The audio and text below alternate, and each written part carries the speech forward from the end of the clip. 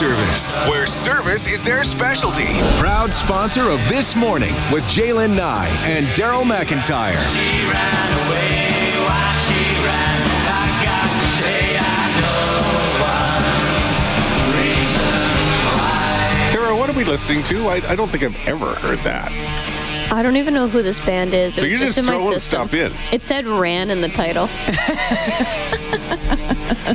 Wow, it's quite a day for. Does anyone know 5440? 5440?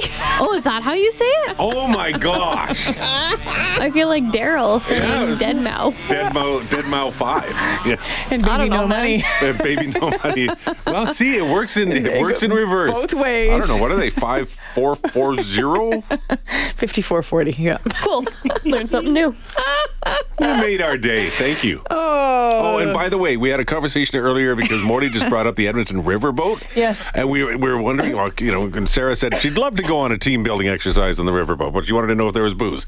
Yes. I was looking around on the website and I couldn't see anything, but then we did find it. Yes, they have a fully serviced bar with talented bartenders, they say. There you go. It is 6:38. Thanks for joining us on the All New This Morning. It's Jaylen, Daryl, Morley too, and I want to talk about the Streets Initiative. I know, Daryl, I think you've had Tim on before, but a bit of an update on this story. So, Tim Leach is a local runner and the founder of the Streets Initiative. It's a charitable cause, and he's raising cash for every kilometer he runs, trying to run all the city streets, back alleys, you name it, in the city of Edmonton. It's extraordinary. And if you go to the website, thestreetsinitiative.org, you'll see a map of where all he has been. This takes a long time. Tim's joining us this morning. Tim, how you doing? Well, I'm doing great. It's great to talk to you again, Daryl and Jaylen. Nice to meet you. Another legend, absolute legend of Edmonton radio. How's it going? Doing really well, Tim. How are you doing these days? I'm doing really good.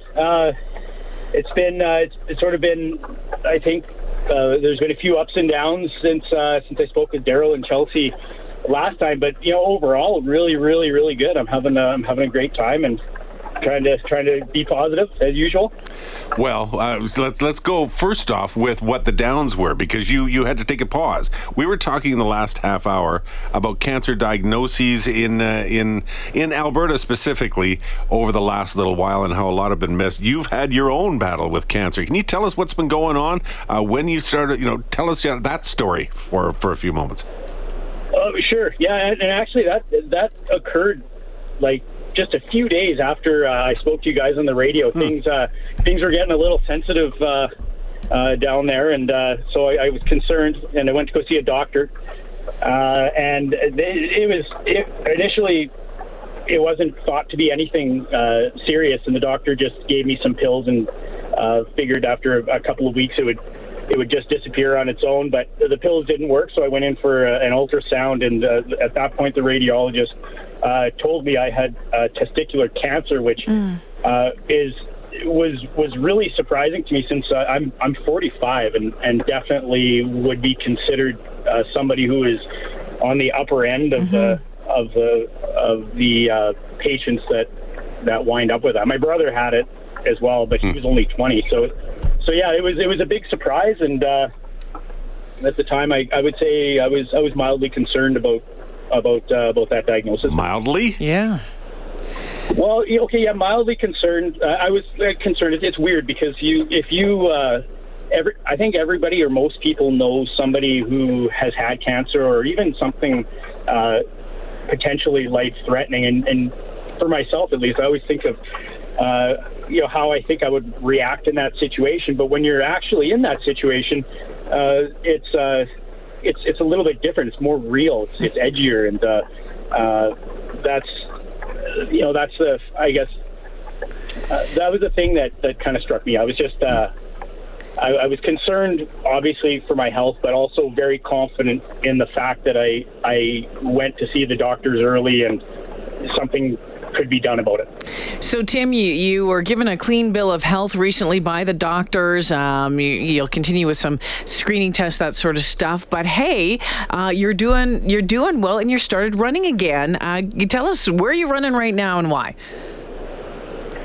Okay, well, I'm right now. I'm still in the west end of the city. I'm in the southwest portion of the city. I just actually right now I'm sitting in a parking lot at Ormsby School. I just nearly finished up this neighborhood, but I've still got a little bit left to go. I didn't want to be late for this interview, so I cut her short a bit. But yeah, I'm in Ormsby and still working my way up towards the White Mud, and then I'm going to go back east again and get back across the city. It's amazing. Again, you can go to thestreetsinitiative.org and you can see the map of where Tim has been and how much more is still to be done. This is a long-term thing, but you're helping. It's not just one charity that you're helping. Mm-hmm. It's a variety. It's a wide variety, and some of the smaller ones that some people might, maybe don't get some help that they might deserve. Yeah, that's correct. And when I started this, and I think I mentioned this to you before, Daryl, when I was talking to you and Chelsea, was that I didn't want to be pigeonholed into always kind of choosing the same charities. And everybody has a different charity that they enjoy, or sorry, not that they enjoy, but that is near and dear to their heart. And every 2 months, I feature an Edmontonian on my site that gets to choose where the money's directed. Most recently, local Edmonton firefighter and really, really great guy, Matthew Hage. He had picked Wounded Warriors, which they do really great work in PTSD treatment among soldiers and frontline workers. So lots of really, really good ones currently this period. Just due to the fact that it was Mother's Day and Father's Day, I chose my parents, and they picked a charity I'd never heard of before. It was called Canadian North, and they respond to hundreds of calls a year and for animal rescues and rehabilitation. It's really cool, very, very interesting. So overall, I think you just hit a big number for the amount of cash raised. So I'm wondering about that, but I'm also wondering how many miles you've run so far. Oh, yeah, sure, Jalen. We just, Streets Initiative just hit the $10,000 mark. I think it's up to about $10,500 that's been dispersed to a certain number of charities. And I'm about a third, I'd estimate I'm about a third of the way through the city, and I'm now over 3,000 kilometers. I've been nearing 3,100 kilometers here now. How long has it taken? How much longer will it take you to get done? I started in November of 2020. I think November 2nd, 2020 was my very first run on the east end of the city by the Henday and White Mud. And then at the rate I'm going now, I guess I would estimate that'll probably be done in I'm going to say three years, maybe. Wow. Good for you for the determination and the motivation to continue on with this. Boy, oh boy, to love running that much, but to want to give back to the community. That's just amazing, Tim. Good on you. Yeah, thanks, Jalen. And that 3 years, I mean, we'll have to wait and see on that. There's that kid song, Head and Shoulders, Knees and Toes. I actually think that song was created by a middle-aged man trying to explain to his doctor everywhere it hurts. Seems like something hurts every day. I bet. The location changes. Yeah, where does it hurt? My head, my shoulders, my knees, and my toes.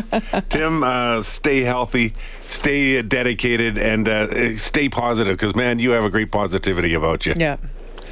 Oh, absolutely. Yeah, thanks for having me on, you guys. You guys are great. Yeah, take it easy now. If you want to find out more about the Streets Initiative, you can check out thestreetsinitiative.org. Tim Leach, yeah, you're inspiring, but I don't know if my knees or my toes or my head or my shoulders could handle that. Oy, oy, oy. That's a pounding. It's again, go look at the map on that website. Pretty cool. It's super cool.